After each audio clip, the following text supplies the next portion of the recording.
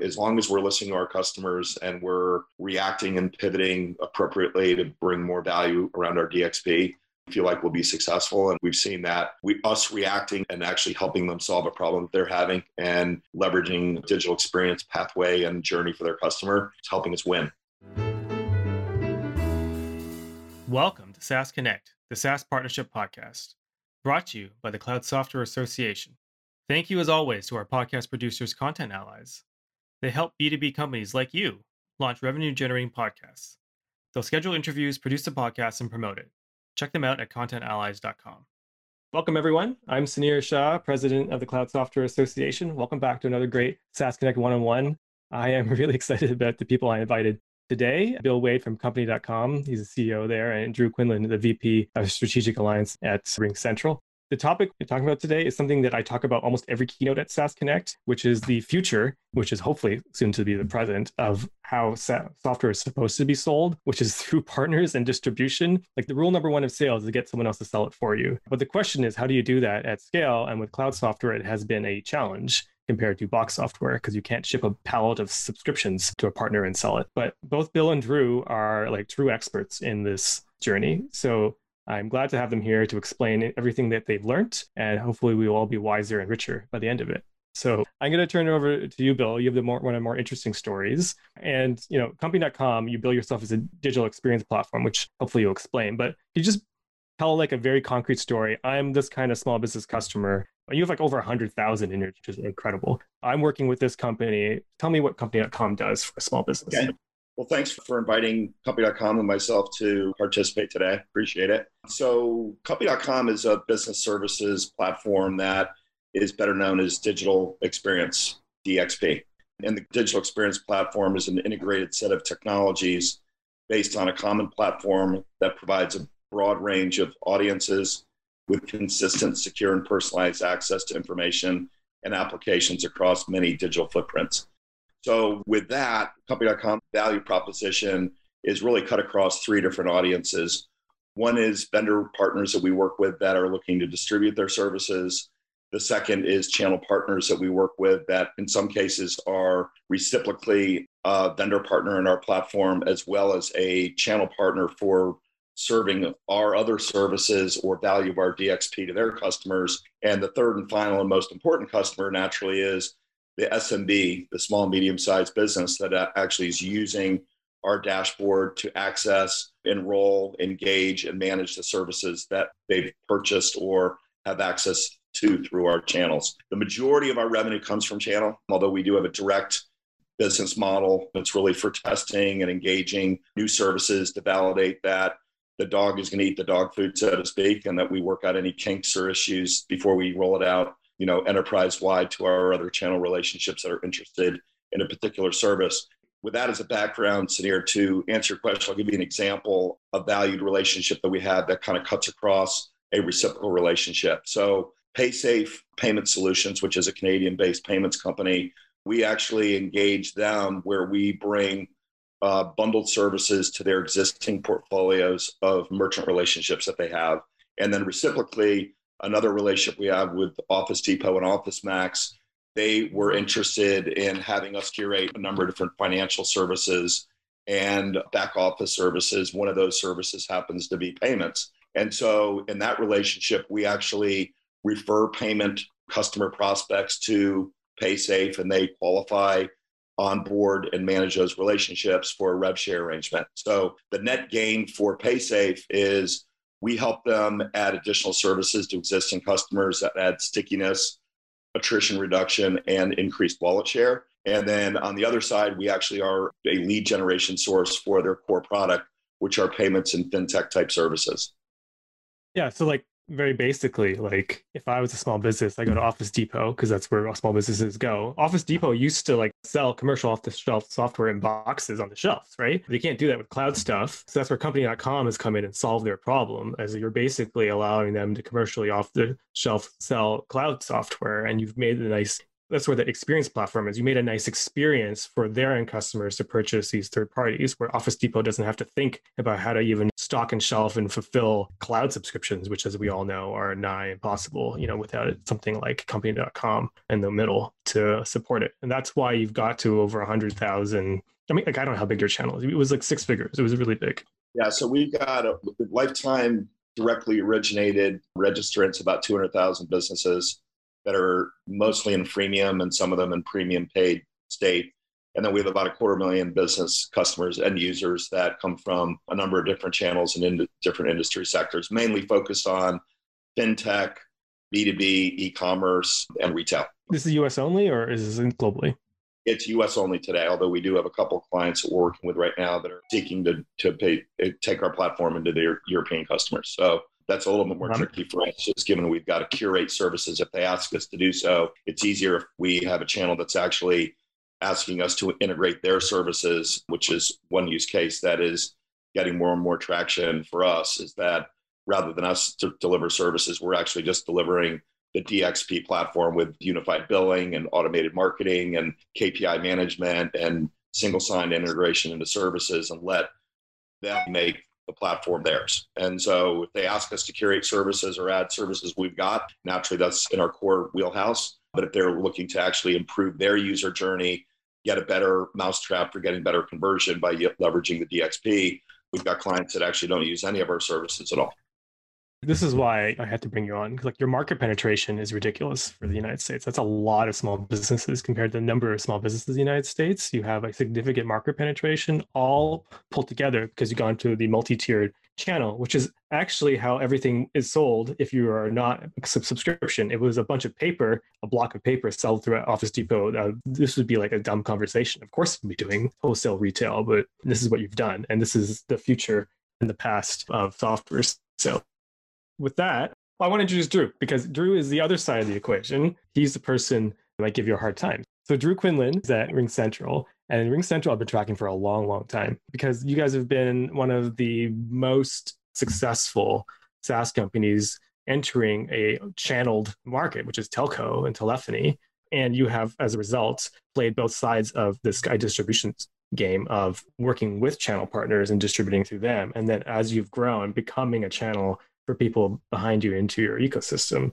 So, I mean, Drew, would you mind introducing yourself and your role at RingCentral and maybe a couple of these projects you've worked on that are relevant? Yeah. So just to give an overview of RingCentral in general, we've got two solution areas. One is a unified communications as a service.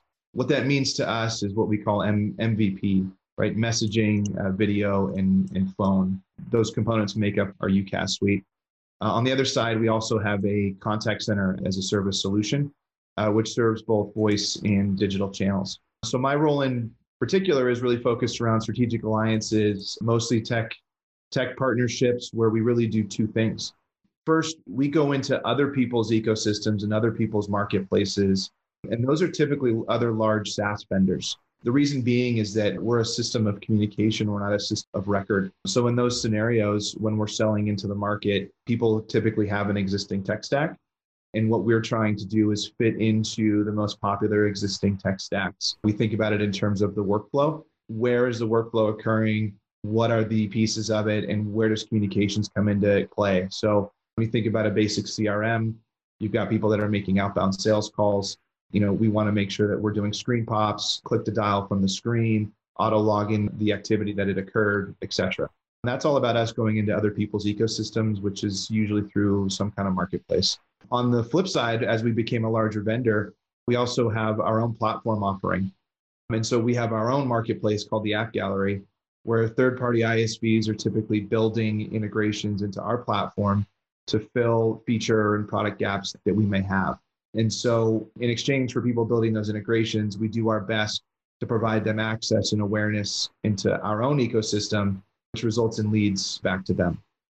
Couple good examples of these existing partnerships.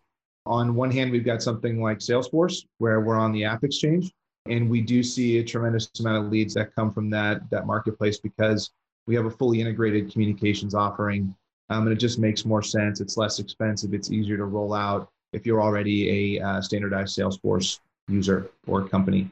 On the flip side, in our own marketplace, we have partners like Theta Lake. Theta Lake built an integration into our system. They have access to our data. They're pulling out pieces of information and KPIs, and they're analyzing those, and they're returning learnings back to our joint end customers. In a different realm, we have a very robust channel partner ecosystem based on traditional telephony partnerships, where those channel partners have strong long-term relationships, are usually based over decades. And that's mostly a referral business. Those guys will refer leads back to us and we still sell them direct. And then, a fourth kind of way to market through partnerships that we have are the recent announcements with Atos, Avaya, Alcatel-Lucent, where they've taken our software platform, white labeled it, and they're going in and actively displacing their own legacy install bases that are usually oriented around PBX landline solutions, and they're reselling our cloud system instead. Those are the four kind of different areas of partnership that we're focused on. So, I mean, those are all like you have quite a wide variety of experience on both sides of the table, both on the technical partnership, on the channel partnership. So, to put you in the hot seat, and you're looking at Bill, his platform, which could be a good avenue for RingCentral because they have a reach into a large amount of your market, especially those who might be outside the core internet, like SaaS friendly market, like the Main Street customers. If I was going to ask you, when and why would it make sense to work with company.com? What does RingCentral would look for in a partnership? What would you say? Yeah, so company.com brings several really powerful things to the market for us that we would be very interested in. But first and foremost is just their access to the SMBs. So the real roots of RingCentral are in the SMB. We were offering an enterprise-grade telephony system for small businesses. It brought a lot of different features and improvements for them to run a more successful business. The issue there is that the acquisition costs are really high. It's typically very difficult to reach these people and to educate them and to get them to make that shift. So when evaluating an opportunity like something with Bill, what we would look at would be the existing install base and the rate of growth, right? How many people would we potentially have access to? We would analyze that and try to understand what are the specific go-to-market activities that are being done and what kind of penetration rate can we realistically expect? How much of that install base and those new customers that they acquire could we realistically convert? And then on the flip side, we would pair that with an analysis of how to manage churn. We would want to understand who's servicing those customers, who's onboarding them. If they have issues, how are they being supported, right? And with every company, it's always a different model. But one, we want to see that there's a good plan that exists. We want to see clear lines of delineation about who's doing what. And then we typically would evaluate it and put together a business plan that says, this is how much growth we expect. This is how we're going to reduce churn to ensure that people are happy and staying long-term. These are the commissions that we're going to need to give up at each tier in a multi-tiered distribution model. And then the model spits out, what the revenue projections look like. And then we're usually evaluating multiple opportunities at any given time. We can't invest in everything. So we look at the potential upside with the potential investment, with the potential risk, and we stack rank things, and that's how we decide where we're going to invest. The element of churn was a pretty interesting one. And Bill, I'll get you to respond. I want to go a little bit deeper on this just to understand, because you're talking about commissions, you have to give up margin. I think this is a part that people have to understand. Like the return on the lifetime value of the customer, when you give up a margin to the partner, it takes longer. So your churn has to come. So what is that equation? How does that shift for you when you're working with these partners? When you're evaluating a resell opportunity versus a direct sales? And what's the bottom line for you? What do you need on a churn level? Yeah. So, typically what we need to see is a realistic expectation that people are going to stay longer than 18 to 24 months just to break even once we consider all of the commissions and then all of the support personnel, the marketing investments, et cetera. And so our churn is typically a lot better than that. But when we lose direct control and direct access to the customer, we want to ensure that somebody is taking care of them. And we'll actually give up additional margin if someone's going to fund a customer success, high-touch customer success path. It's always different with every strategic partnership. We have a very off-the-shelf partnership model, right? But it's very low touch, it's very low commission, and virtually anybody can sign up and refer leads back to us. And if they close, they'll get a little bit of margin. But if we're talking about something more strategic with a lot more upside, the model and the investments on both sides, you get to a much more detailed level. All right. So Bill, now you're in the hot seat, but these are good questions. That's actually a great dialogue. So I'll respond back from how would we respond to Drew's analysis of whether our channels would be a good fit for RingCentral, and then dealing with the churn issue. I'll address that as well. I think we look at partnerships a little bit differently, and we're very reciprocal in nature. So we've always kind of self-assessed. We need to be really careful not to create a Frankenstein, that we've got so many products and so many services that are all over the place that customers get lost in their journey. And, we address that through containering different product types, back office, financial services, telephony, different types of ways for customers to really understand where they go to get what. And getting to the point of a partnership with RingCentral, we would look at, does the product fit the need of our channels? Because our channels ultimately would be the ones that would basically get excited about adding the product to their assortment.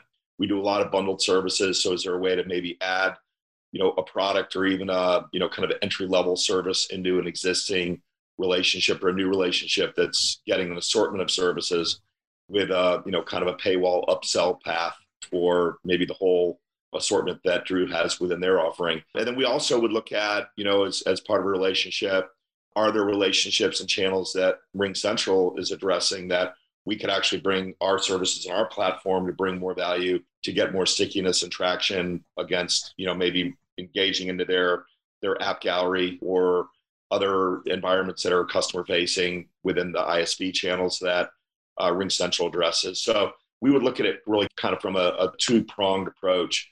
One is the appropriate fit, and is the product something that our customers would want? And I think clearly, given the success that RingCentral's had, I'd assume that would be a yes. We would go to our channels and get them to buy off, and I think that would build the business case that we'd work on together. Is, we've got XYZ channel, they've got 240,000 businesses. We currently have 30,000 of those in our program. Maybe your product can help us get 50,000 customers instead of 30. And so we would look at it from that perspective, and we would actually manage those channel relationships even down to helping them with, customer success journeys and commission payments and all that. We basically take that accountability for all the channels as it relates to how we work with our vendor partners. So that would be the response there. There's a couple parts here that, for me, I'm reflecting on. Now, my background, I started off in business when I was 6, buying candy at wholesale and selling it retail at a convenience store. So, because that's my parents going to a convenience store. And what you're saying here about working on the wholesaling and distribution of RingCentral is exactly the same thing that any consumer packaged good company would understand. Like, you have a great product, there's already customer demand, you have a well-known brand, RingCentral. It's already market penetrated in that sense. And so it's saleable and being through the channel. Then you, as a distributor, would work with your wholesalers effectively, or retailers, when you want to call them, your channel partners, to see if they're open to putting on the shelf in their customers. And because RingCentral is a strong brand, they can pull through and they would meet their customer goals, which is a new customer acquisition. They want to bring more in the portfolio and more sales through of off-the-shelf software to increase their wallet share. It's a pretty straightforward business case that, anyone in second year business would have had to have done, but, we're all learning how to do it in subscription land again. So, that part is good to hear because it's simpler to wrap your head around. The harder part was the service modeling. Yeah, so I agree with the brand issue. Our philosophy is that we partner with the best-in-class service providers in market. So the trust of a customer is critically important, and that goes to the brand of the channel that we work with and the trusted relationship that they've got with the end user SMB. But naturally, it makes our job a lot easier, and we're very forward with brands. So although there's some services that from time to time we do white label, a lot of our products, we want the brand of our partner to be in front of the customer because it adds that confidence level. 100%. So the second part, which you guys touched upon, but there's different solutions. And I think, Drew, you have different playbooks for depending on this. And then Bill, you as well. Bill, I'm going to ask you from your point of view, because you've probably seen a whole bunch of different models around end customer success and support of people selling through you. Some have incredibly low touch, somewhat incredibly high touch, but then there's this question of when do I take over the customer? And that's a particularly SaaS oriented problem. Like Nike Shoes doesn't have this problem. They don't do end customer support, but you would have this problem if, selling any of these products. So how does company.com, when you're onboarding a new ISV company, work with them to figure out what is the playbook in order to provide end customer support effectively and cost effectively to make a return on investment? Yeah, it's a great question. So we've got a pretty flexible kind of engagement process with the channels that we work with. So first and foremost, we identify where are there gaps in their offering, what problems are they having with their customer engagement, how can we actually fix some of those challenges with our DXP platform. And then when it comes down to product orientation and then dealing with the customer service aspects, we learned over the course of time that the more we can do, even down to automated kind of drip campaign marketing, which we have built into the platform itself, actually helping with content and copyright as it relates to the messaging and the marketing campaigning content itself. The more we take on, the more probability that we're going to be successful because everybody's got their day job. Everybody is busy doing what they do. And, the investment for us to basically build out a DXP platform can be quite costly for both parties in times. And sometimes we underwrite that expense depending on revenue guarantees and kind of what the marketing plan is. So for our perspective, we'll support the customer all the way down to decommissioning their customers in the environment. So a good example of that would be FIS Global, which is another payments company. They're, do a lot of agent bank and different types of services in the bank channel and merchants across the world with the acquisition that they made with WorldPay as well. And their value proposition was, we want to bring some additional services that we believe a certain portfolio of customer types need, but we want you not only to do the rollout and the customer communications for engaging the customer base, but when the customers want to cancel or they've got questions, we want you handling all of that as well. So basically the only thing that they do is they ingest a billing file from us on the 25th of each month to be put on the statement and billed the beginning of the following month for that current month. And that's all the responsibility that they've got. We handled everything else from soup to nuts. And so that's an example of that environment. I'll give you an ISV example. We've been addressing the very unique and specific needs of the veterinarian channel. The vet channel apparently has a systemic issue of marketing and engaging their customers. And they've got a very predictable model that has kind of grown cross country where it's a price increase play rather than a new customer origination play. So we got engaged with PE firms that rolled up a big chunk of the US market with the vet market. And they basically said, we need a marketing and growth and reputation management product that can help us engage our owned entities, individual store locations that have got their own brand, where they can get everything from pay-per-click advertising to automated response reputation management to email marketing to social media management and basically automating the push of content so that they stay relevant to their customers. And, probably one of the more expensive product assortments that we've dealt with, because pay-per-click advertising is not cheap with Google being Yahoo and even Facebook and LinkedIn. But the reality is it was a direly needed product offering. So we put some time into it, curated those services for that channel, and we're just launching that in Q4 to a test base of hundreds of businesses. And if it works well, it'll end up being thousands. And so I would see that being, kind of an appropriate discussion with Drew, is that market might really have a need for some of the RingCentral products as well. It would be very easy for us to basically, slip that in as either a product option or even an integrated product offering within the assortment that we've basically customized for that market specifically. You must be experts at product categories called through channel marketing automation. And I see Sudhir's in here, so maybe you can ask better questions than I can. He's from Exemplify, which is a TCMA product. But you must be doing a lot of channel marketing, through channel marketing automation, providing assets, training materials to various resale partners. What have you learned helps? What's necessary? What's next? What do you guys have to continue developing? Because this is an ongoing area of question and concern in SaaS. Is how do you communicate through someone else to the end customer to support them and sell them? Yeah, we've got our kind of one-size-fits-all third-party marketing assets we push through the channel. But the things that we're most interested in is exactly what Bill was talking about. It's joint value propositions, right? It's what are those unique value propositions that we can't bring to the market alone and another vendor can't bring to the market alone, but we can bring together, right? So when I think about that package for a veterinary hospital, we have an embeddable SMS engine, right? So what about, automated email reminder or automated SMS for appointment reminders? What about, hey, we haven't seen you in a while. It's time for because I know my vet right now sends me a postcard and, who knows if I even get that. But if I get a text on my phone saying, hey, your dog is up for their next appointment, And you can even possibly schedule it right from the phone. I mean, those are the kind of things that are game changing. We couldn't do that alone. Other vendors probably can do that alone, but together we can offer some pretty incredible things. So out of those concepts, and that's with new partners, it's actually typically where we start. Who's the market segment we're going after? Who are the personas that would be purchasing? What do they care about? And then what's that unique joint value proposition we can bring to market together as a bundle, as opposed to something that we would do alone?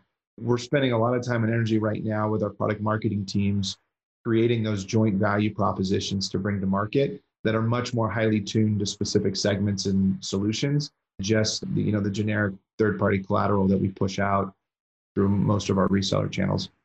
Well, this is actually a difficult question, right? So, like, how do you do that kind of customer research into product development? Because that's time consuming and somewhat risky, and you're working through multiple tiers, right? So, I mean, maybe Bill, you probably had better experience, like just taking your vet channel, probably adapting your ISV customers to it. Is it being led by your vet partner, or is it being led by your ISVs, or by you, or all three? Like, what's happening in order to find a better fit solution package? I mean, it's a whole product solution, using Jeffrey Moore's term for crossing the chasm. How is that even being managed? Like, to me, that seems impossible. It's a great question. And we quite frequently work with experts in a certain field. So whether that's, big box retail or the vet market or the fintech market or e-commerce, we'll engage somebody that is a thought leader in that space. And then we'll work with them to help design what might be the right product for fixing a problem or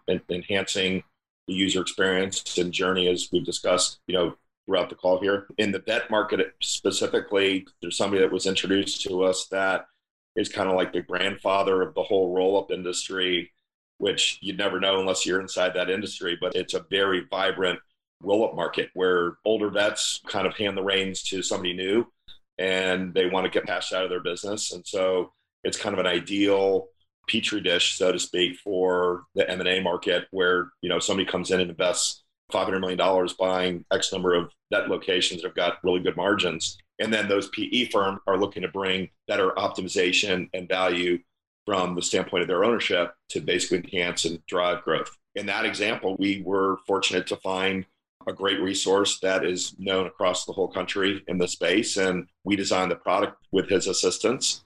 And he's actually the one that's made the introduction to 5 PE firms that are the ones that are now engaging into a test market. And if things go well, PE firms are committed rolling out to all the locations that they represent. So it represents for us 4,800 individual locations across the U.S.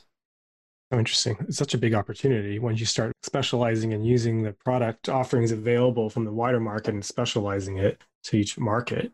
Drew, from your point of view, you must have experienced this. You're being white labeled in various things. So how are you guys approached? How do you guys feel these things? Because it requires investment from your side, like of product management, researchers. That's quite, can get quite pricey in time. How do you guys deal with it? The majority of the time we're doing it just between 2 vendors, right? And it's usually something we're going to take direct. So it doesn't necessarily get to the depth of what Bill's talking about on a regular basis, although it does sometimes. And there's 2 key things that we've done. One is that within our product marketing group, we shifted the hiring profile. And we started hiring product marketers that were very good at joint value propositions, right? Taking 2 different companies' product marketing messaging sets and combining them for something unique. So having that skill in-house is something that we needed and that we've aggressively pursued.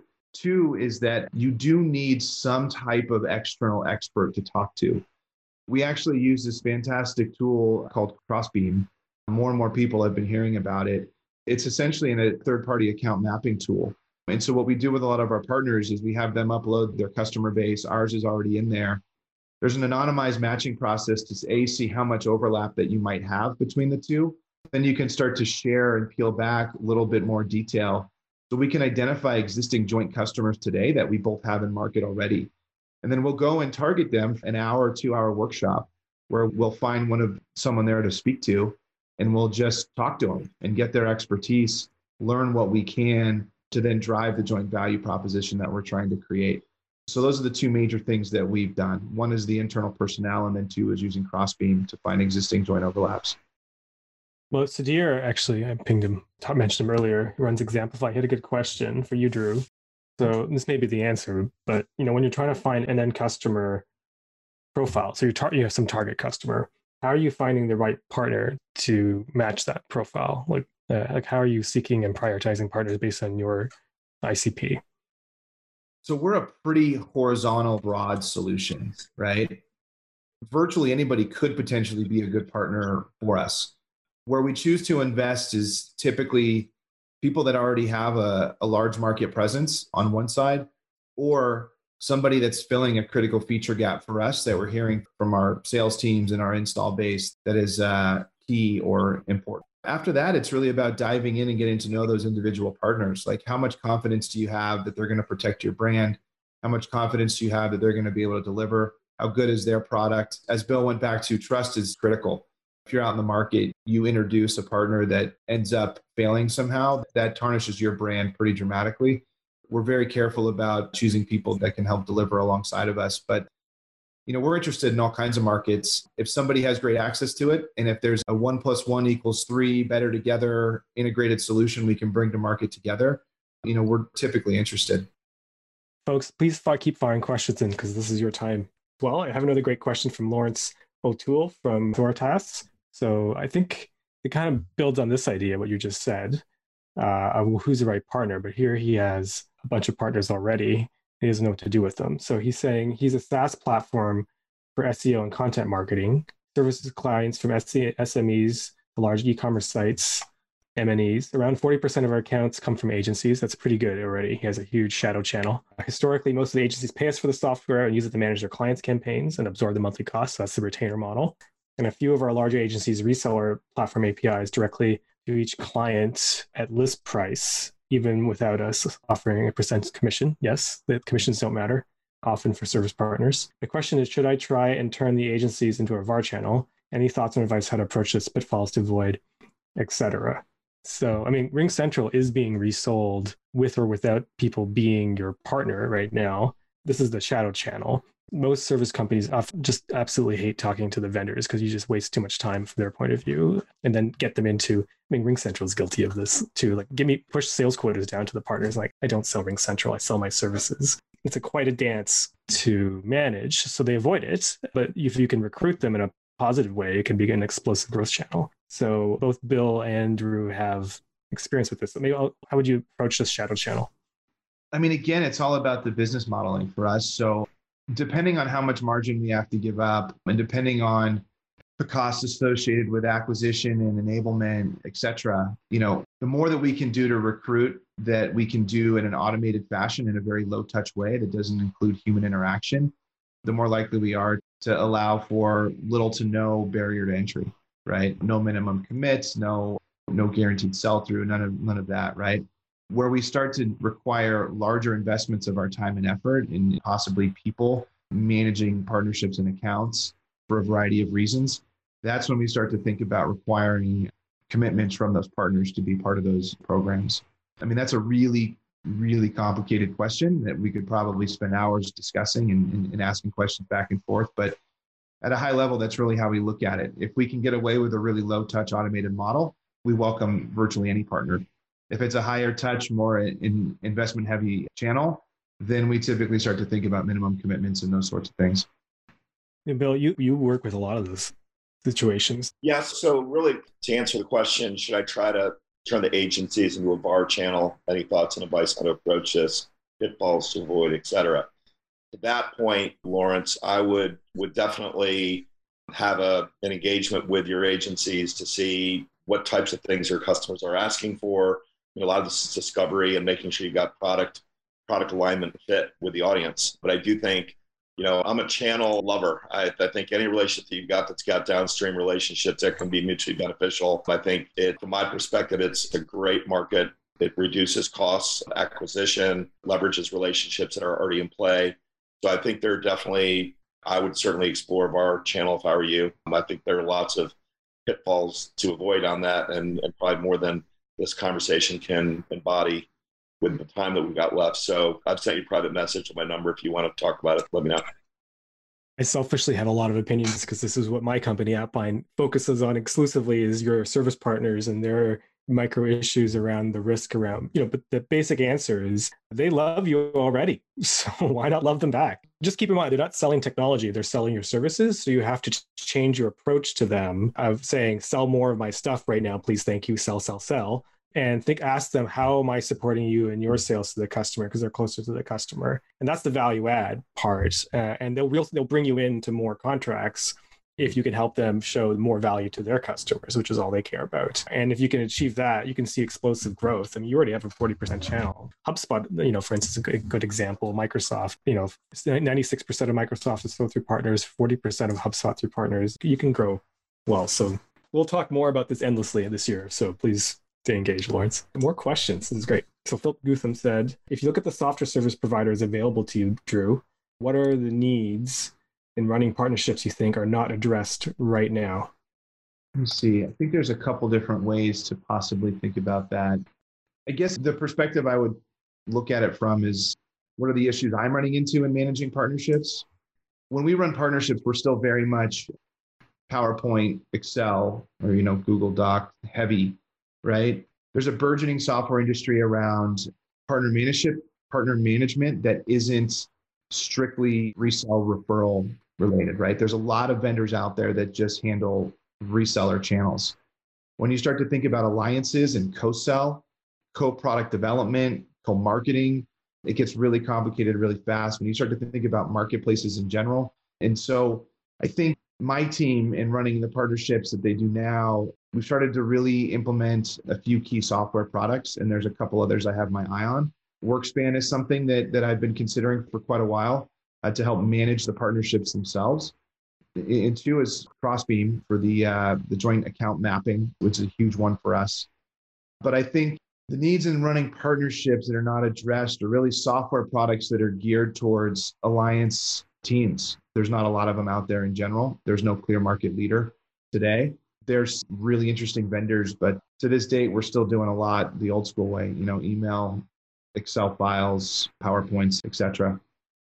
Bill, you must have a lot of opinions too about what's missing in the stack, because it's all being built still. I mean, you've had a long journey yourselves, and there's a lot more to do. What's missing? What's missing for us in the stack that we've got is what our customers ask us for, that we validate is applicable across a larger customer base. So we do a lot of validation before we ever bring products in and features into the platform. We've all fallen into the trap where you basically build stuff in hopes that they will come, and sometimes they don't come at all. So I think it's critical that you get validation in as many ways as you can before you start making investments in features and products and those sorts of things.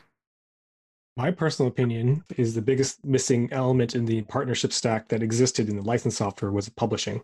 So a lot of software companies, you only have time to do the engineering, a little bit of marketing support, but going to distribution through all these markets is really, really difficult. I mean, this is why company.com is so exciting, because you are effectively publishing them into these different retail avenues. And it's a difficult problem, but it's still a very nascent category, the idea of taking someone else's ISV software and lifting it and pushing it into markets that they couldn't even understand how to reach, like the veterinarian vertical, for instance. And that is still very, very, very, very early. It's probably the most exciting thing that could happen in the next 10 years is, whereas a software company, you can work with companies like company.com and I don't understand everything you do. It's magic, but you've changed my business by me working with you, right? Because you're bringing me to large groups of customers and figuring it out for me. So, I mean, that's a pretty good question to end on, because that's kind of the future. So maybe I'll turn it back to both of you. Bill, I just gave you a lot of there. So why don't I ask you, what do you think is the future of what you're working on 5 years from now? What has to happen for these things to be successful? Yeah, so for company.com, I think that the future is optimizing verticalization, following the customer's requests and needs.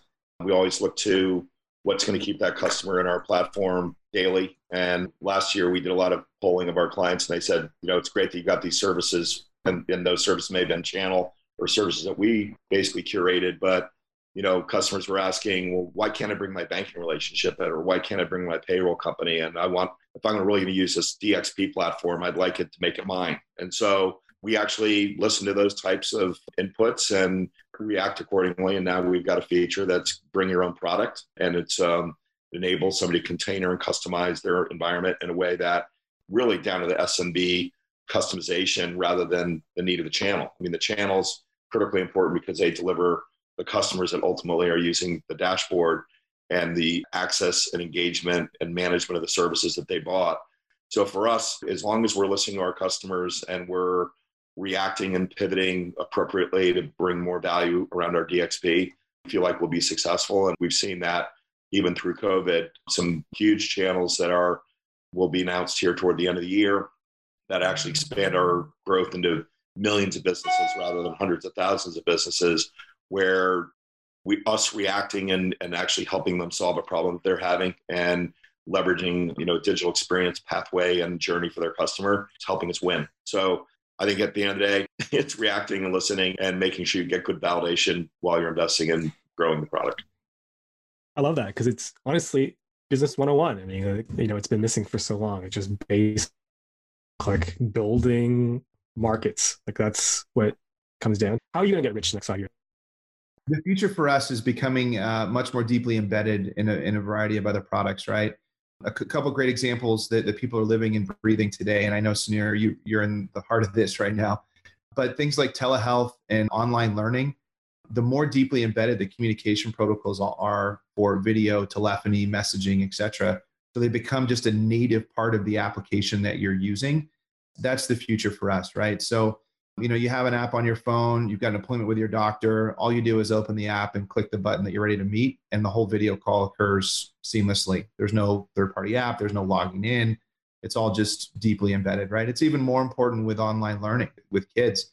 You take an application like Canvas that kids are learning within today, they shouldn't have to go to an external video provider to get on their class. It should just be an embedded part of the Canvas experience. So for us, that's definitely the future, is getting our functionality and our communication protocols embedded as deeply as possible and as many vendors as possible. We have one last question from Einar Thatcher. It looks like you are prepped to answer it. But how often are you auditing whether your partners are adequately representing your brand, both with high touch and low touch partners? Since the DXP platform is what is the customer facing environment, and we basically design the environment at the specifications of our channel, and we get approval from our vendors in terms of how they want their brand represented in the platform as well, is we've got a pretty good control whether it's high touch or low touch partners and what that content, style guides, all that kind of stuff. So I think it's kind of built into the framework of the DXP that it makes it pretty easy. So that's table stakes for us. Do you do any brand control with your partners? Yeah, so I would say that we don't necessarily do pretty strict brand control, but we're pretty reactionary with our low touch kind of high volume partners, where there's a lot of them. But the ones that we apply people to with specific partner managers, I mean, we're meeting weekly, if not more often. And so there's a really high touch model there that doesn't necessarily even require auditing because we're working together jointly on such a regular basis.